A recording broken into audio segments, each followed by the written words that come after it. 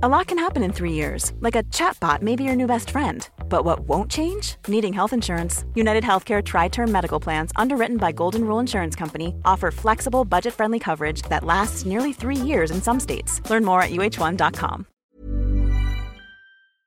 Hormoner är en naturlig och livsnödvändig del av kroppen. Ändå finns det en stor okunskap kring hormoner och vi märker att många inte känner till hur menscykeln eller olika preventivmetoder fungerar. Den här okunskapen kan skapa en rädsla för hormonbehandlingar eller hormonella preventivmetoder och också göra det svårt att veta om och när man ska söka vård för mensrelaterade besvär. Hormoner diskuteras ofta i media, men ibland saknas en vetenskaplig grund för informationen och osanningar och myter sprids och får fäste. Vi på Babys podcast tror att kunskap kring kroppen och dess funktioner bidrar till en stärkt självbild och ett ökat välmående hos kvinnor. Det är ju just därför vi gör den här podden. Kunskap är makt helt enkelt. Därför vill vi tipsa om en hemsida där du kan få den vetenskapligt grundade fakta du behöver och förtjänar. Hormonguiden.se är ett initiativ av Gedeon Richter och är en hemsida framtagen i syfte att öka kvinnors kunskap om hormoner. Som barnmorska och gynekolog gillar vi verkligen den tydliga informationen med bra bilder, strukturerad genomgång av menscykel och preventivmedel. Gör dig själv en tjänst och skaffa dig mer kunskap om din kropp och dina hormoner. Besök hormonguiden.se. Varje år drabbas omkring 2000 kvinnor av utomkvedshavandeskap. Ett tillstånd som i värsta fall är förenat med livsfara. Att vara uppmärksam på symptomen är därför oerhört viktigt. Om du är gravid och plötsligt börjar få smärta i magen och kanske även blödningar från vagina så ska du söka vård. Och de här symptomen är viktigt att känna till. Jag heter Carina, jag är barnmorska. Och jag heter Rebecka och jag är gynekolog. Och vi finns då i Babys podcast såklart. Så i dagens podd så ska vi berätta mer om ämnet utomkvedshavandeskap.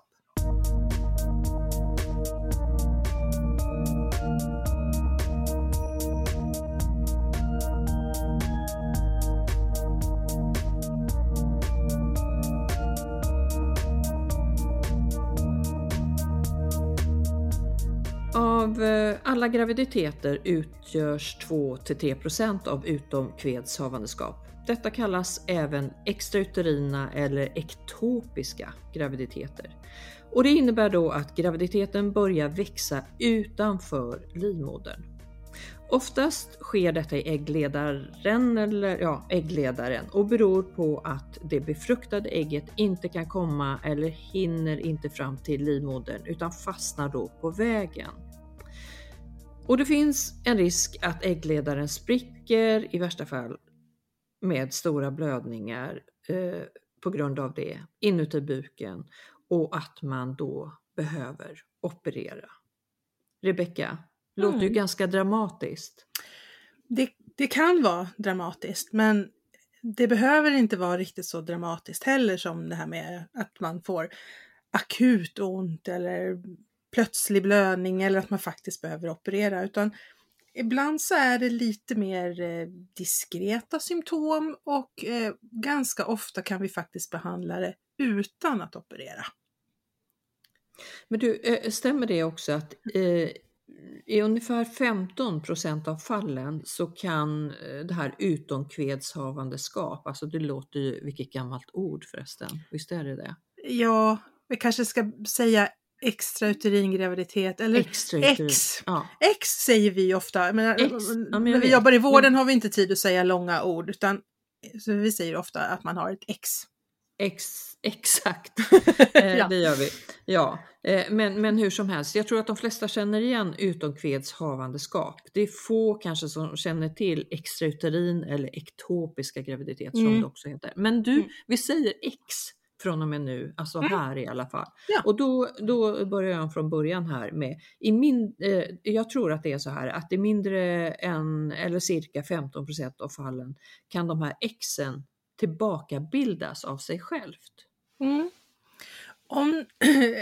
Ibland är det ju så att kroppen märker ju av själv att om den här graviditeten har satt sig till exempel i äggledaren, som är det vanligaste stället för ett X, den märker ju av i de flesta fall att den inte får tillräckligt med näring och syre och blodcirkulation. Därför att äggledaren är ju inte utrustad inuti på samma sätt som livmodern. Det finns ju ingen sån här fin tjock slemhinna för det befruktade ägget att fästa in i, utan den fäster direkt i muskellagret i äggledaren. Så den får ju alldeles för lite näring. Så i många fall så är det faktiskt så att efter ett tag så avstannar graviditeten och så börjar den tillbaka bildas av sig själv. Krympa ihop och brytas ner eller stötas ut från äggledaren, antingen ut i buken eller ut i livmodern. Och det är det där, om vi hittar en väldigt liten och tidig extrauterin graviditet där inte den gravida har särskilt mycket symptom, kanske inte har särskilt ont och inte blöder, då kan vi faktiskt bara sitta still i båten och mäta graviditetshormon i blodet och göra ultraljud och följa liksom när det här sköter sig självt egentligen.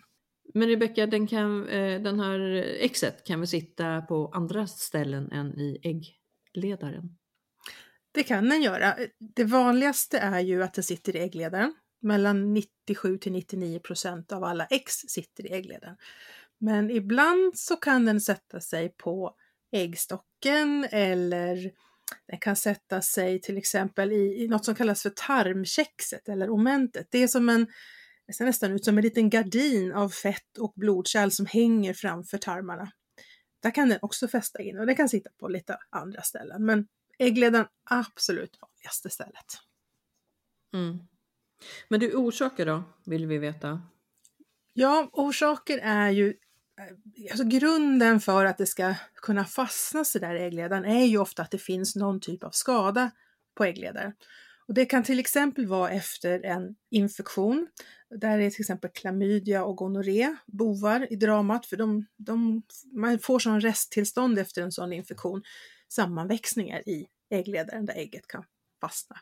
Men även andra infektioner, om man till exempel när man var liten har haft en blindtarmsinflammation och den har brustit och man har fått en infektion ut i buken. Det kan också sen i vuxen ålder leda till att man har en ökad risk för extrauterin graviditet. Eller sammanväxningar som liksom har snott sig runt den där stackars äggledaren. Kan också vara en orsak. Endometrios? Endometrios också, för som det ger ju ofta sammanväxningar och liksom som drar i organen åt olika håll. Har man en spiral? Ja, jag skulle precis säga det, att det är så här att bli gravid med spiral i sig är väldigt ovanligt. Men om man blir gravid med en spiral på plats, då är nästan hälften av de graviditeterna extrauterina, och då oftast äggledare. Så att det är ju väldigt ovanligt att bli gravid med spiral, men de som blir det, där ska man verkligen titta jättenoga var den där graviditeten har hamnat någonstans. För där är det ju liksom, spiralen stör ju själva rummet i livmodern, så att, och även liksom hormonellt med slemhinna och så där finns det risk att det hamnar fel. Mm. Det finns faktiskt jag kom på en orsak till som gör att det blir lite ökad risk för extrauterin graviditet, och det är faktiskt provrörsbefruktning. Och det är, för när man för in det här befruktade ägget eller embryot tillbaks in i livmodern, så kan det ibland hända att man sprutar det lite för högt upp och att det då faktiskt vandrar ut bakvägen från livmodern och hamnar i äggledaren. Eller precis i övergången mellan äggledare och livmoder, i det här lilla hörnet där de möts. Har man extra koll på dem eftersom man vet att det är en ökad risk? Man brukar ju som rutin göra ett tidigt ultraljud på de som gör en provrörsbefruktning. Och det är ju dels för att se att det sitter rätt, men det är också liksom för att bekräfta en graviditet. Det här är ju ett par som ofta har ganska lång tids infertilitet bakom sig eller många missfall. Så det är ju mycket också av psykologiska skäl att man vill bekräfta att det verkligen är en graviditet, och för att även paret ska känna sig lite lugnare. Så det är många saker som gör att man tittar tidigt. Det finns faktiskt, när vi ändå pratar om assisterad befruktning eller provrörsbefruktning, så det händer ibland att man får någonting som kallas för heterotop graviditet, krångligt ord. Men det betyder att man har en graviditet som sitter inne i livmodern och sen en graviditet som sitter i äggledaren. Och det är ju extremt ovanligt om man har blivit spontant gravid. Men det är lite vanligare vid assisterad befruktning och framförallt om man har fört tillbaks 2 embryon. Hur tänker man där? Vad gör man åt det, Rebecka? Ja, hamnar man i den situationen så att man har en graviditet i livmodern där man vill ha den och sedan en graviditet i äggledaren där det inte ska vara, då finns det egentligen bara ett sätt att behandla och det är faktiskt att göra en titthålsoperation och ta bort graviditeten som sitter fel. Antingen bara öppna den äggledaren och spola ut eller i värsta fall ta bort hela den äggledaren om den är skadad. När det är ett vanligt ex så att säga med bara en graviditet men som sitter fel. Vi pratar ju om det här att man kan avvakta och se om det löser sig självt. Och man kan ju också operera som vi nämnde nyss. Men finns också ett alternativ till och det är att behandla med läkemedel. Och då finns det en medicin som heter metotrexat. Det är egentligen ett cellgift från början men används inte inom cancervård särskilt mycket längre. Men en del på reumatiska sjukdomar till exempel. Men det metotrexat gör det är att metotrexat hämmar de celler som delar sig snabbt. Och det gör ju till exempel en graviditet då. Det händer ju saker hela tiden där. Så att om man har en patient med ett ganska litet ex och patienten är liksom välmående och det är inte akut att operera och det är ganska låga nivåer av det här graviditetshormonet, då kan man faktiskt ge metotrexat som en injektion.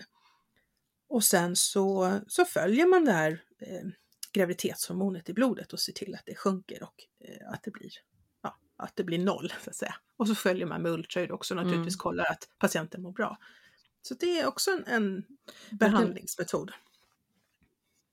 Just det, men kan det vara så att man gör den här operationen, titthålskirurgin, och sen behöver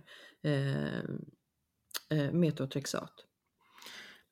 Det kan hända och det beror lite grann på vilken typ av operationsmetod man har valt. För att om man bedömer att man behöver göra en operation för att ta bort det här exet så kan man göra på 2 sätt. Antingen så kan man bara, som jag sa, man kan öppna själva äggledaren och tömma ut graviditeten och det är ofta en blodsamling i det där. Och sen så lämnar man den här äggledaren så. Alltså den sluter sig själv, man behöver inte sy ihop den. Så det kallas för en tubotomi. Och har man gjort det och märker efteråt att graviditetshormonet inte sjunker så snabbt och så bra som man förväntar sig, då kan man efterbehandla med metotrexat. Om man däremot under operationen ser att den här äggledaren är väldigt skadad eller man har svårt liksom att öppna den eller blöder mycket och så vidare, då väljer man ofta att man tar bort hela den äggledaren istället. Och då behöver man egentligen inte oroa sig för att det ska finnas några rester av graviditeten kvar, utan då har man ju tagit bort hela graviditeten i äggledaren. Så de brukar inte behöva någon efterbehandling med metotrexat. Men man eftersträvar väl att inte ta bort äggledare? Ja, det beror så otroligt mycket på vem det är vi har framför oss. Alltså man får ju göra en individuell bedömning också. Var det här en önskad graviditet? Vill den här personen ha flera barn? Hur ser den andra äggledaren ut? Det finns liksom ingen så här standardbehandling 1-2, utan man måste ju alltid göra en individuell bedömning för varje person man har framför sig. Och ibland vet man ju heller inte förrän man faktiskt kommer in i magen och tittar hur det ser ut. Jag tänkte mer på om det är kvinnor som önskar att bli gravida och det här kanske var en önskad graviditet och så vill man såklart bli gravid på rätt sätt nästa gång. Ja. Då gör man väl allt för att spara en äggledare för att ha en ökad chans till graviditet. Men om man ser att den här äggledaren är väldigt, väldigt skadad eller man kanske till och med ser rester, man kanske till och med förstår varför det har blivit ett ex, därför att det är mycket sammanväxningar eller man ser att den här äggledaren kanske liksom är missformad på något sätt. Då är det så att om man bara öppnar den och sen lämnar kvar en väldigt skadad äggledare, då finns det ju en ganska stor risk att det blir ett nytt ex i samma äggledare. Så det är också det man måste tänka på. Vad är risken om vi lämnar den här kvar? Får vi samma problem igen då om några månader? Liksom? Men då tänker jag ju om orsaken då väldigt ofta i alla fall är sammanväxningar då kanske efter olika typer av infektioner som vi var inne på. Då borde väl båda äggledarna vara liksom ha sammanväxningar. Fast då menar du att den ena kan vara lite värre däran än den andra. Ja, så kan det vara, och det beror ju lite grann på vad som är orsaken till de här sammanväxningarna. Tänker man tänker att det är en infektion som klamydia eller gonorré, den brukar ju liksom ha drabbat bägge äggledarna lika mycket, symmetrisk infektion. Men om det däremot är att det är sammanväxningar efter en tidigare operation i ena delen av buken, eller att det är som jag sa, det här med brusten blindtarm till exempel, då brukar det oftast vara mer sammanväxningar just på högersidan där blindtarmen har suttit. Så att det behöver inte vara så att bägge är skadade, utan det kan vara bara den ena. Just det. Men du, om man tittar på symptom då, som vi kanske skulle ha tittat på innan behandling, så det är ju egentligen inte så många symptom som vi har att titta på. Och rätta mig om jag har fel, men när vi träffar de här patienterna så är det ju buksmärta och ganska rejäl buksmärta, och då brukar vi kalla det ofta för en låg buksmärta, alltså sitter långt ner, alltså nedom naveln, kanske ännu en bit nedom naveln. Och ofta så är det ju utebliven mens då ett tag, man har blödningar, det kan vara små blödningar, behöver inte vara rikliga blödningar, eller en brunaktig flytning. För jag tänker, jag har ju jobbat både på sjukhus, stått på gynakuten och när patienter med X ramlar in med buller och bång och är jättesjuka, då har de ju oftast och kommer de akut så är det ofta en kraftig buksmärta och kan komma med ambulans och ha lågt blodtryck och vara väldigt, väldigt påverkade. Men när jag jobbar ute i öppenvård på gynmottagning, där har jag också hittat många med extrauterin graviditet, och där är det lite mer, där har det varit lite mer diffust. Alltså de kommer ofta för att de har någon konstig, som du säger, låg buksmärta, och nästan alltid på att den är ensidig, den sitter liksom till höger eller till vänster. Ibland med lite sparsam blödning, men ibland ingen blödning alls, utan bara en känsla av att någonting känns fel, jag har ont här, jag vill kolla så att allt är okej. Men inledningsvis så sa jag ju att det i värsta fall faktiskt kan vara förenat med livsfara. Så att man ska ta det på allvar, såklart. Ja. Och det är ju så att om jag som doktor sitter ute i öppenvården och antingen har en stark misstanke om att det är en extrauterin graviditet, eller att jag faktiskt med ultraljud ser att det är det, då skickar jag ju in den här patienten direkt. Jag går ju inte och säger, men gå hem och så hör av det på måndag om det inte känns bra. Utan det här är ju någonting som man ska ju till sjukhus direkt för påtitt och observation. För att det kan vara väldigt lugnt ett tag när den sitter där i äggledan, och sen plötsligt så brister äggledan, och då blir det superakut. Så då blir det bråttom, och då ska man ju vara på rätt ställe gärna. Och vad är det som är så akut? Ja, det som händer när den här väggen i äggledaren brister, det är att det kan blöda, och väldigt kraftigt. Och då blöder det rakt ut i fri bukhåla, och så blöder det inne i magen, då tappar man ju blod ur sin blodbana. Så att man sjunker ju blodtryck, man kan svimma, man får ju en blodbrist inne i kärlen så att säga, för när blodet ligger i magen så gör det ju ingen nytta. Så att man kan ju få en typ av chock, blödningschock. Så. Även om vi säger att det är förenat med livsfara, så kan vi väl förtydliga att det också är extremt ovanligt att man hamnar just där. Ja, så är det. De flesta som vi hittar som har ett utomkvällshavandeskap eller X, det här är ju inte alls så dramatiskt, utan där är det mer som jag beskrev, att de söker för att de har en molande smärta och småblöder, och så hittar man det i ett väldigt tidigt skede. Så det är det absolut vanligaste. Mm. Att det går betydligt lugnare till än de här buller och bång-varianterna. Men, ja.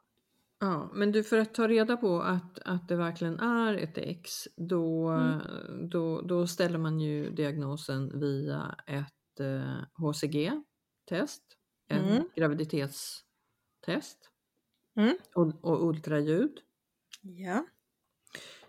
Vad har du att säga om ultraljud? Tar du både ett vaginalt ultraljud och ett via buken ultraljud? Det beror väldigt mycket på i vilken graviditetsvecka det här är. Är det en tidig graviditet, vilket ju nästan alltid är när det är frågan om ett X, då tittar jag ju via slidan, vaginalt. Och det första jag tittar efter med ultraljud om en gravid har ont i magen, det är ju, ser jag en graviditet i livmodern? Och gör jag inte det, då måste jag ju leta vidare. Då måste jag ju titta ut mot äggledare och äggstockar och jag måste titta bakom livmodern i den här liksom djupa gropen som ligger där. Och ibland så, jag ska säga, det händer att man ser den här graviditeten på fel plats.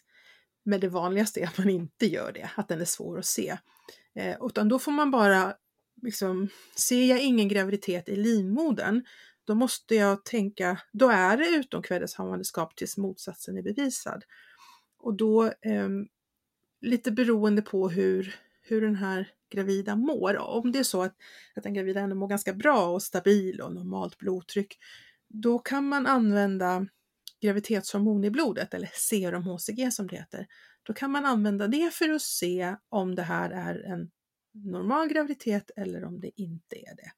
Och då gör man så att man tar det här blodprovet med 2 dygns mellanrum. Och är man då före graviditetsvecka 8, då ska det här provet ungefär dubbleras på 2 dygn. Så gör det, ja, men då låter det ju normalt och då kan man ju titta igen med ultraljud och se om man ser det bättre då. Är det ett pågående missfall, då brukar man se att serum HCG sjunker ganska snabbt under de här 2 dygnen. Medan det vid ett X antingen ligger kvar på samma nivå i serum HCG eller så stiger det, men det stiger ganska långsamt. Så att man får använda det som en slags pusselbit i det hela också. Sen är det ju det här med graviditetstestet, tänker jag att det är jätteviktigt. Det försöker vi ju alltid liksom ipränta alla kollegor som träffar kvinnor i fertil ålder, brukar jag säga, men som inte är gynekologer. Och det är att har man en kvinna i fertil ålder som söker för buksmärta, så ska man alltid kolla ett graviditetstest i urin. Och då spelar det ingen roll om den här personen säger men jag äter p-piller eller jag har en spiral. Utan buksmärta ska man alltid kolla ett gravtest. Och gör inte din doktor det när du går till kanske vårdcentralen eller något, så får väl du upplysa om det. Ja. Det vet du. Ja. Jag tycker väl att det har blivit bättre, men det händer fortfarande än idag att det missas. Och det fördröjer ju diagnosen och då hamnar man i det här läget att går det för många timmar innan man förstår vad det här är, så då ökar ju risken för att det ska brista och börja blöda. Ja, men såklart, och det är ju en så enkel metod för att kontrollera om det är en graviditet. Ja. Kissa på en sticka, det är liksom inte kvantfysik. Det borde vi väl fixa. Liksom. Ja, exakt. Men du, vi har ju fått frågor och det är alltid lika trevligt. Och jag ställer dem lite huller om buller till dig. Och då börjar jag med: hur mycket sjunker fertiliteten om man har opererat bort en äggledare / äggstock på grund av X? Det finns en del siffror på det där, och då får man tänka på att det där beror ju lite grann på hur fertiliteten var från början.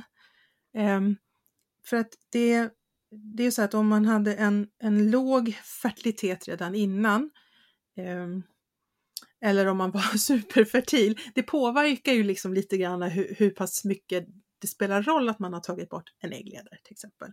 Men om man slår ihop alla extrauterina graviditeter och alla behandlingar, alltså oavsett om man är opererad eller har fått metotrexat, då brukar man säga att chansen för en normal intrauterin graviditet efter ett X är ungefär 55%.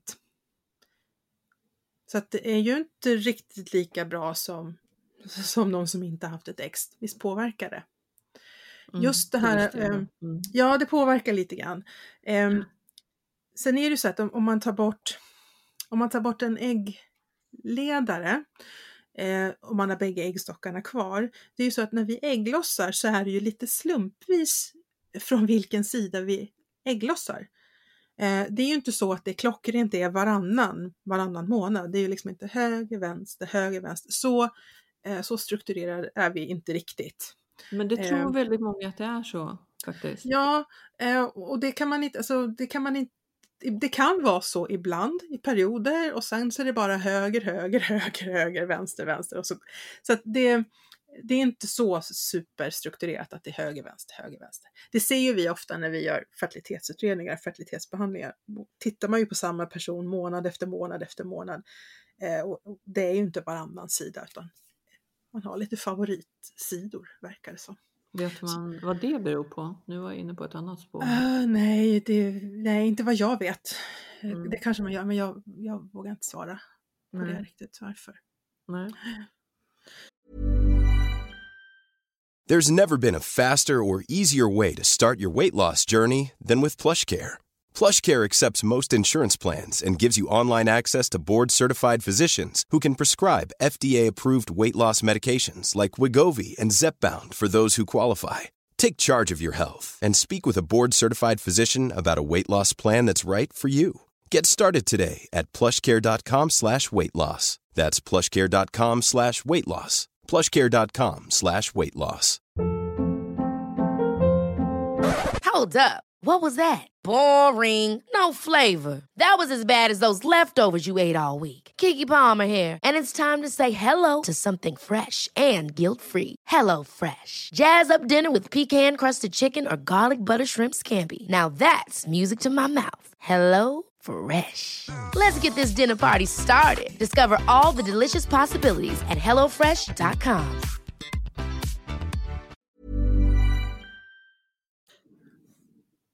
Yes, next question. Yeah.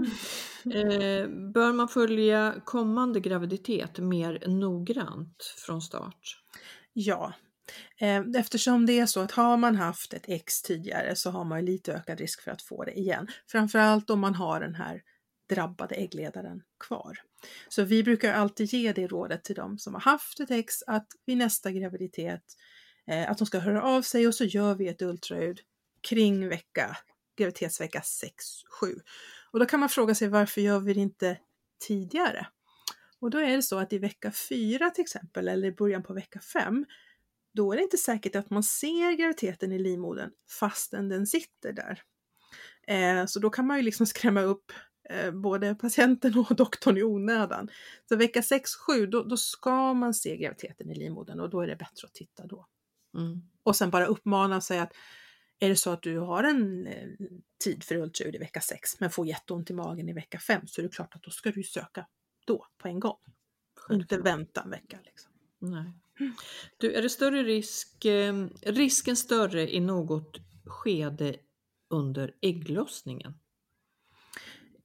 Ja, alltså det här är ju ett fel som uppstår efter ägglossningen, efter befruktningen. Så när ägget har lossat så fångas det ju upp utav äggledaren. Äggledaren har en liten tratt längst ut som sveper över äggstocken för att fånga in det här ägget som har lossat. Och sen när ägget vandrar i äggledaren så möts ägg och spermie just i äggledaren och det är där befruktningen sker.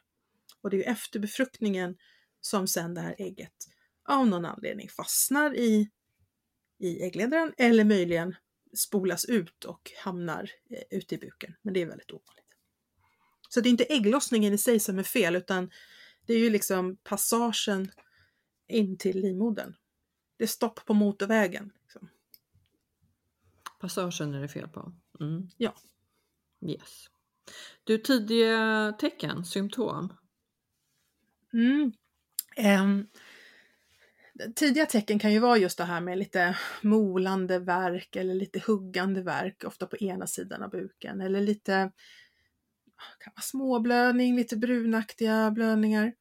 Det luriga är att det här med småblödningar eller brunaktiga flytningar, det kan man ju ha ändå vid en normal tidig graviditet. Så att det är ett lite svårt tecken. Så att en småblödning behöver inte betyda att du har ett X. Däremot ensidig buksmärta, det ska man ju alltid, det tycker jag alltid man ska söka om man är gravid. Jag ska säga knappast att man får några symptom för graviditetsvecka 5. Så att det kommer inte så tidigt, utan graviditeten måste liksom den måste få en viss storlek innan det börjar ge symptom från att det är trångt eller att äggledaren håller på att bli skadad.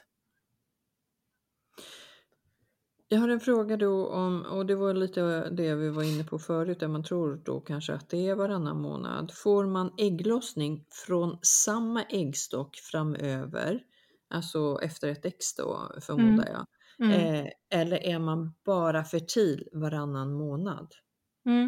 Ja, men som sagt, där är det ju ett normalt sett så om Xet sitter i äggledaren, då tar vi inte bort äggstocken. Man tar möjligen bort äggledaren, men båda äggstockarna är ju kvar. Och som sagt, det är ju inte exakt varannan månad höger-vänster, utan det är ju lite variation. Lite random. Ja. Skulle däremot graviditeten ha fastnat i äggstocken, då får man ju ta bort äggstocken såklart. Men det är ju en väldigt ovanlig fågel, måste jag säga. Men du har nästan svarat på nästa fråga. Syns det på ultraljud vecka 8? Ja, i alla fall om man gör ett vaginalt ultraljud. Så det syns på så sätt att man inte ser graviditeten i livmodern. Man kan inte vara helt säker på att faktiskt kunna se graviditeten i äggledaren. Men ibland gör man ju det. Det beror ju på lite hur stor den är och liksom hur äggledaren ligger och sådär. Men graviditetsvecka 8 och ingen synlig graviditet inne i livmodern, det är ju, då ska man tänka X. Absolut. Just det. Och så är det någon som undrar om risk för adherenser, och det är ju då sammanväxningar. Och risken för att få X har vi pratat om, där är det ju kanske redan sammanväxningar och det kan väl öka och bli ännu mera sammanväxningar efter man har plockat bort det här Xet. Det skulle jag säga nej egentligen. Alltså sammanväxningar i sig, om man har det innan, är ju en riskfaktor för att få ett X. Men när vi om vi till exempel gör en titthålsoperation för att ta bort äggledaren eller öppna upp äggledaren. Just titthålsoperationer brukar inte ge sammanväxningar. Till skillnad från när vi gör operationer som vi kallar öppna operationer, när man liksom faktiskt öppnar bukväggen ett lite större hål. Det är öppna operationer som kan ge sammanväxningar, men titthål brukar inte göra det. Positivt då? Det är positivt. Så att jag skulle ingen ökad risk för att det ska bli sammanväxningar i buken efter ett X. Nej, för jag tänker många andra operationer kan man ju faktiskt se sammanväxningar eftersom till exempel många gånger kejsarsnitt. Ja, precis. Medan när vi gör titthålsoperation, man kan ju ta bort blindtarmen med hjälp av titthål, man kan göra operationer av cystor eller saker, och det ger inte sammanväxningar. Enstaka, men inte på samma sätt som öppen operation. Men finns det ett samband eller en ökad risk om man har myom, alltså muskelknutor? Det kan det göra, lite beroende på var det här myomet sitter. Ett myom kan ju sitta på väldigt många olika ställen i livmodern eller en muskelknuta. Kan ju sitta faktiskt inne i livmodern, hänga ner som en liten boll i själva livmoderrummet, eller sitta i muskelväggen, eller sitta och bukta utåt i själva livmodern.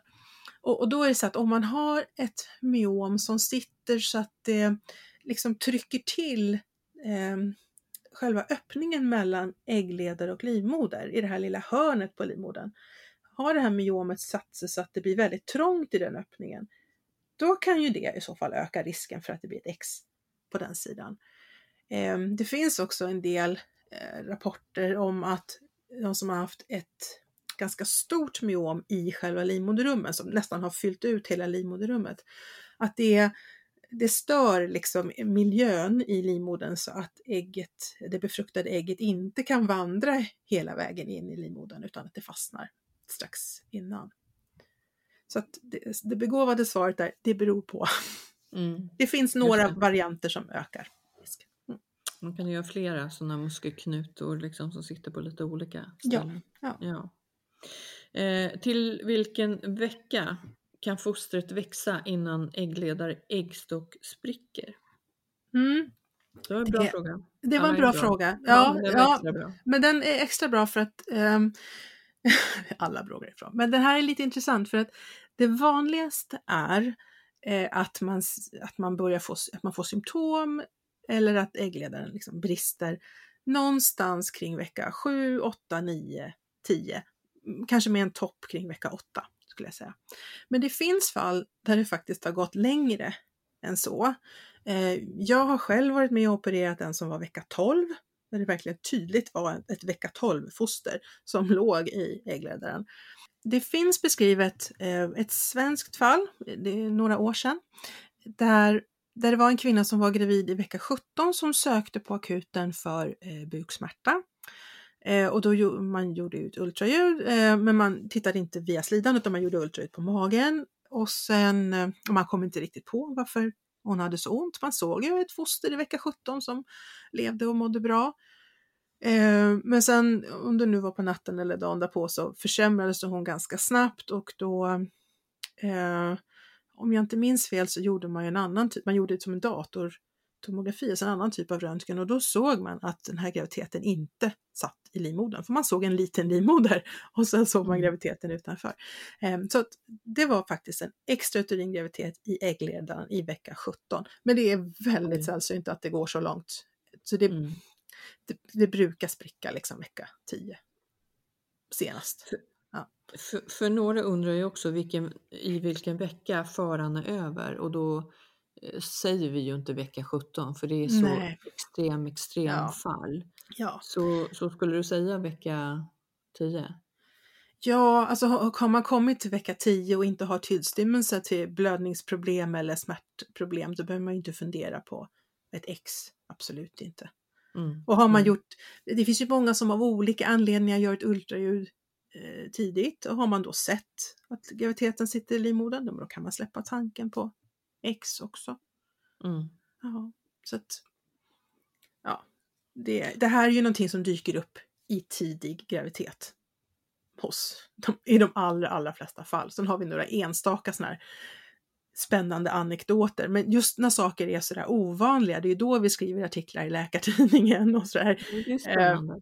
Ja, men det är spännande, men det är ju också, det är ju bara när det är något sån här lite sensationellt som vi skriver de där fallrapporterna. Spännande och skrämmande. Ja.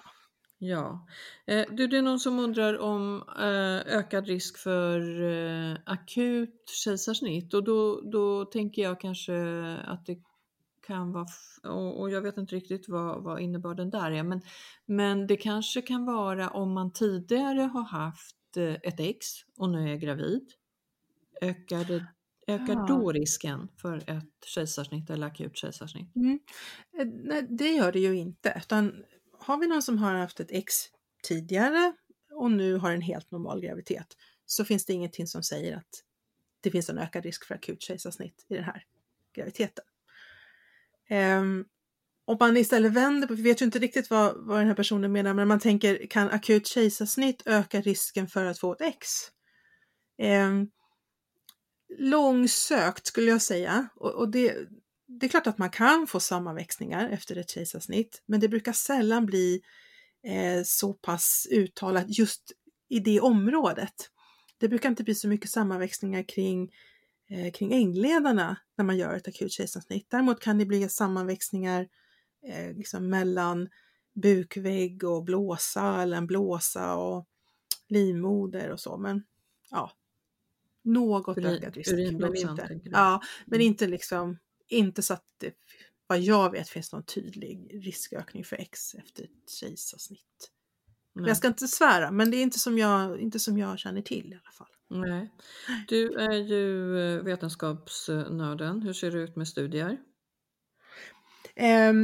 Det finns ju ganska mycket studier. De flesta studier handlar ju mycket om framförallt om behandling.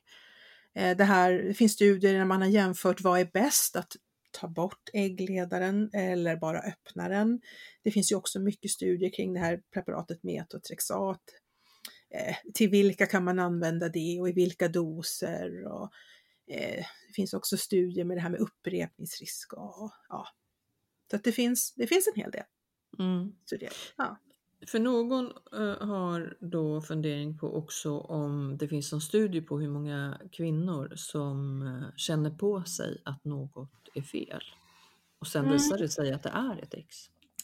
Vet du något om det? Någon sån studie känner jag inte till att den är gjord.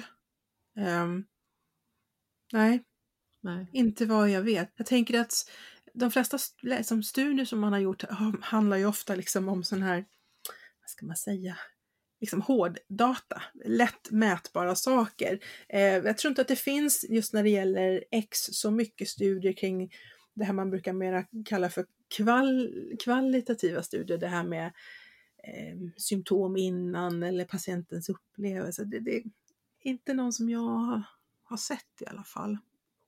Men det kan jag säga, och det är ju absolut ingen studie utan det är bara min erfarenhet, visserligen 20 år som gynekolog, men det här av att träffa kvinnor som söker och har visat sig ha ett ex, så tycker jag ändå att det är ganska vanligt, framförallt i öppenvården, att de just säger att någonting känns inte bra. Det känns lite konstigt här på höger sida. Och det är de här som kommer tidigt och smyger. De beskriver ju ofta det, att någonting är inte som det ska. Men sen finns lyssna på kvinnor. Ja. Men sen finns det ju de som inte har känt det minsta lilla konstiga, utan det bara pang, bom, buller och bång så gör det superont från en stund till en annan. Så att det är nog väldigt individuellt hur det känns och hur det startar och hur pass uppmärksam man är kanske på små signaler. Ja, men det är värt att igen säga att det är ju bara men det är 2000 kvinnor ungefär som drabbas varje år, och det är ju en hel del i och för sig, och de kan ju ha nog så jobbigt med det. Och viktigt är ju de här symptomen som vi sa, att känna till dem så att du söker hjälp tidigt. Precis.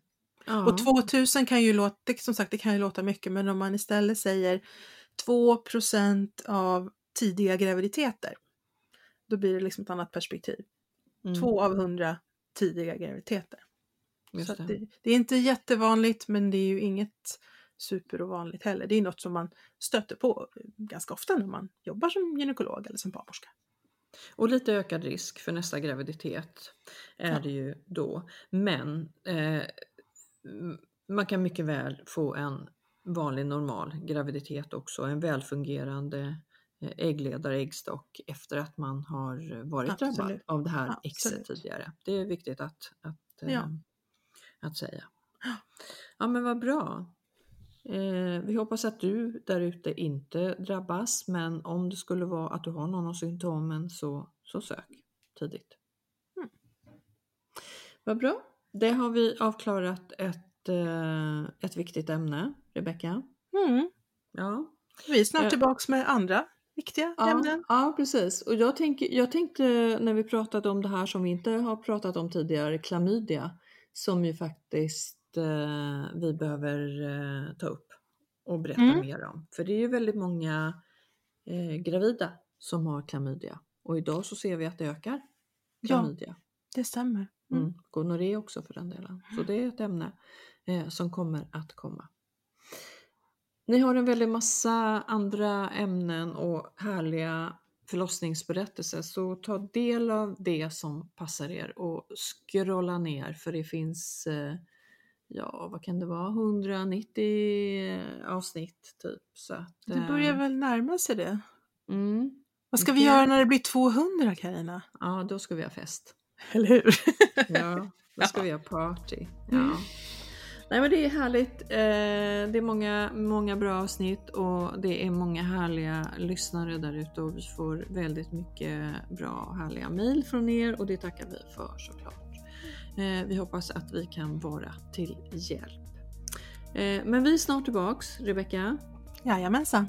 Och tills dess så kan ni titta in på Babys blogg, Babys med Z, eller Babys podcast på Instagram. Och där gör vi nu allt mer lives och videor finns där också i flödet. Så ja, häng med oss där och häng med oss i podden så hörs och ses vi snart. Puss och kram, hej då! Hej då!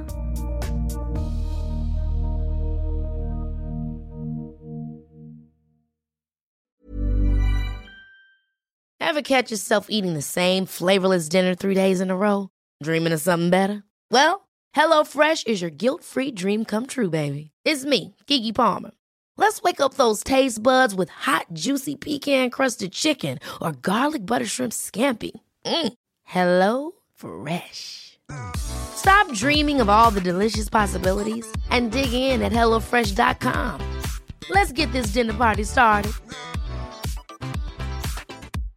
Imagine the softest sheets you've ever felt. Now imagine them getting even softer over time. That's what you'll feel with Boll & Branch's organic cotton sheets. In a recent customer survey, 96% replied that Boll & Branch sheets get softer with every wash. Start getting your best night's sleep in these sheets that get softer and softer for years to come. Try their sheets with a 30-night guarantee. Plus, get 15% off your first order at bollandbranch.com. Code BUTTERY. Exclusions apply. See site for details.